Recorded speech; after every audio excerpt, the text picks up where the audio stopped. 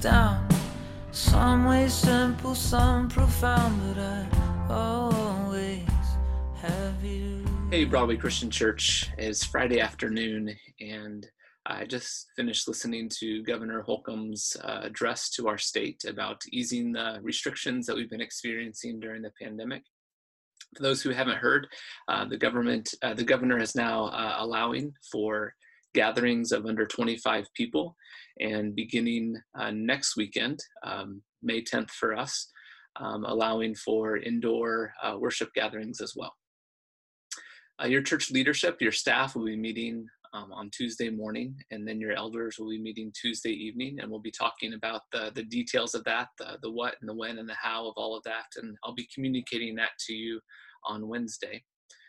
But before we talk about all of those details, what I really wanted us to think biblically about some of the situation that we're facing, and about what it means for us to get back together, and how to do that in a way that expresses our love and care for one another.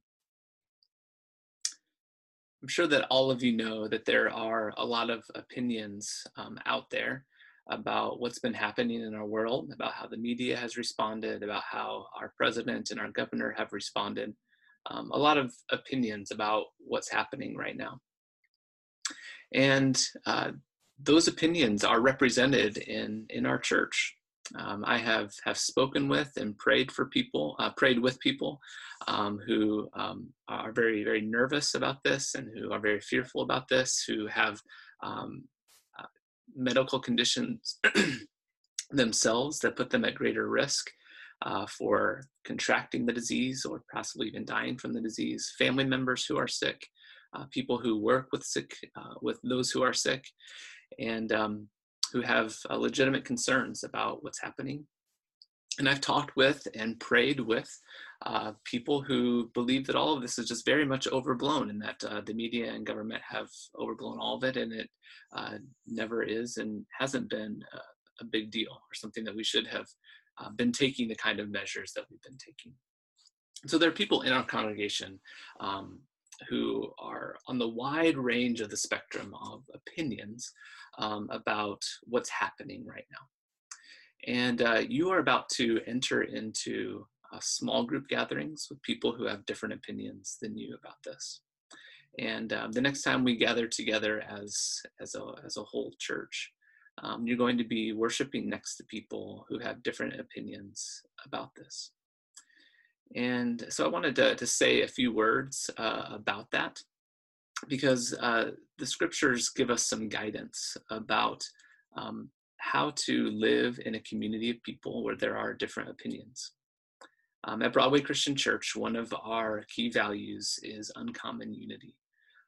That we believe that we have different perspectives, different insights, different experiences, even some different beliefs about things, but that all of us have had an experience with Jesus, and that we believe that he is Lord of our lives and Lord of the whole world, that he died and rose for us, and that we've had an experience with him, and that we are committed to following him with all of our heart, soul, mind, and strength, and that belief and that commitment to Jesus is what binds us together. And so on this particular matter of the situation that's happening around us, there are lots of different opinions in our church. And so how are we going to respond? How are we going to interact with one another, especially when so much of this has to do with our common interactions, and how close we stand with one another, and whether or not we shake somebody's hand, or whether or not we give someone a hug. So how are we going to respond? There's a passage of scripture in 1 Corinthians chapter 8 that speaks about an issue that you and I don't have to think about on a day-to-day basis. It's about whether or not Christians should eat food sacrificed to idols. This was apparently a question, a problem in the church of Corinth that Paul is addressing. And there were people in that church who had different opinions about whether or not we should eat food sacrificed to idols. There were some people in that church who believed that you shouldn't do that, that's a part of the worship of another God, and that Christians should have nothing to do with that. And there were others who said, you know what, those gods don't exist anyways, and so we should be free to eat whatever's put in front of us, that it's really neither here nor there. And so Paul addresses this to the church. And the way he addresses it is by pointing out that our goal as believers is not to be right. Our goal as believers is to love and to care for one another. And what he says, in fact, is that our knowledge, our opinions, actually have a way of puffing us up, of actually making us prideful.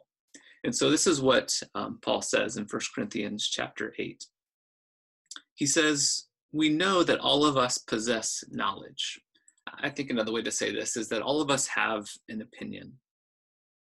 But this knowledge or this opinion puffs up, but love builds up. If anyone imagines that he knows something, he does not yet know as he ought to know. But if anyone loves God, he is known by God. In the New Living Translation, it's translated in this way. You think that everyone should agree with your perfect knowledge. While knowledge may make us feel important, it is love that really builds up the church. Whatever your opinion is right now about this situation, whether you believe that this is the biggest and most dire situation that we've faced in our lifetimes, or whether you believe that all of it is overblown.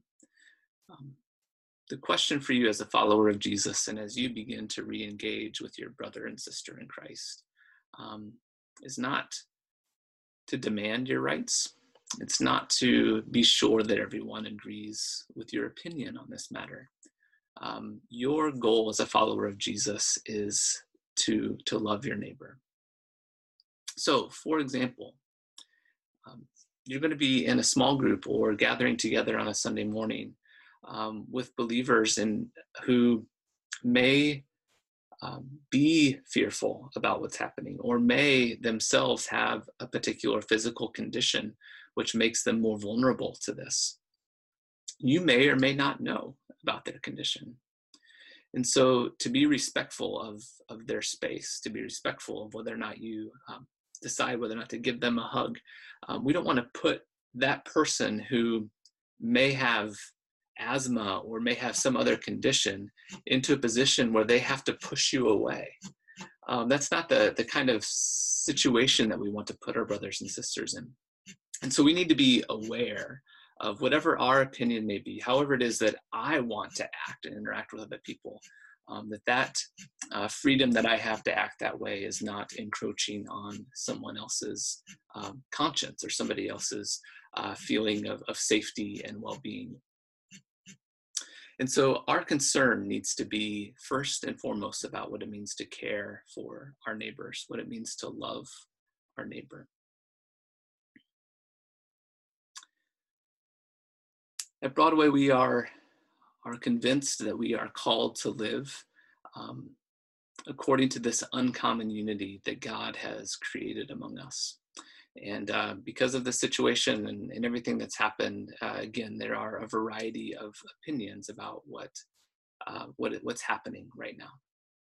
And I just want to encourage all of us to pursue that uncommon unity by not demanding that everyone agree with what we may think about what's happening right now, but to pursue first love for our neighbor.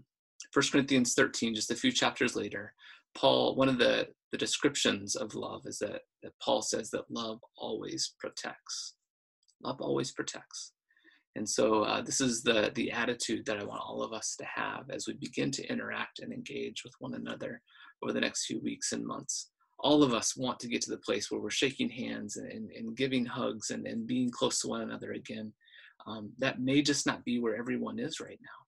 And we need to be prepared to respect and to love our neighbors as we begin to interact with them in our small groups, in our large group gathering, and the other gatherings that we have at the church. Friends, may your priority be love.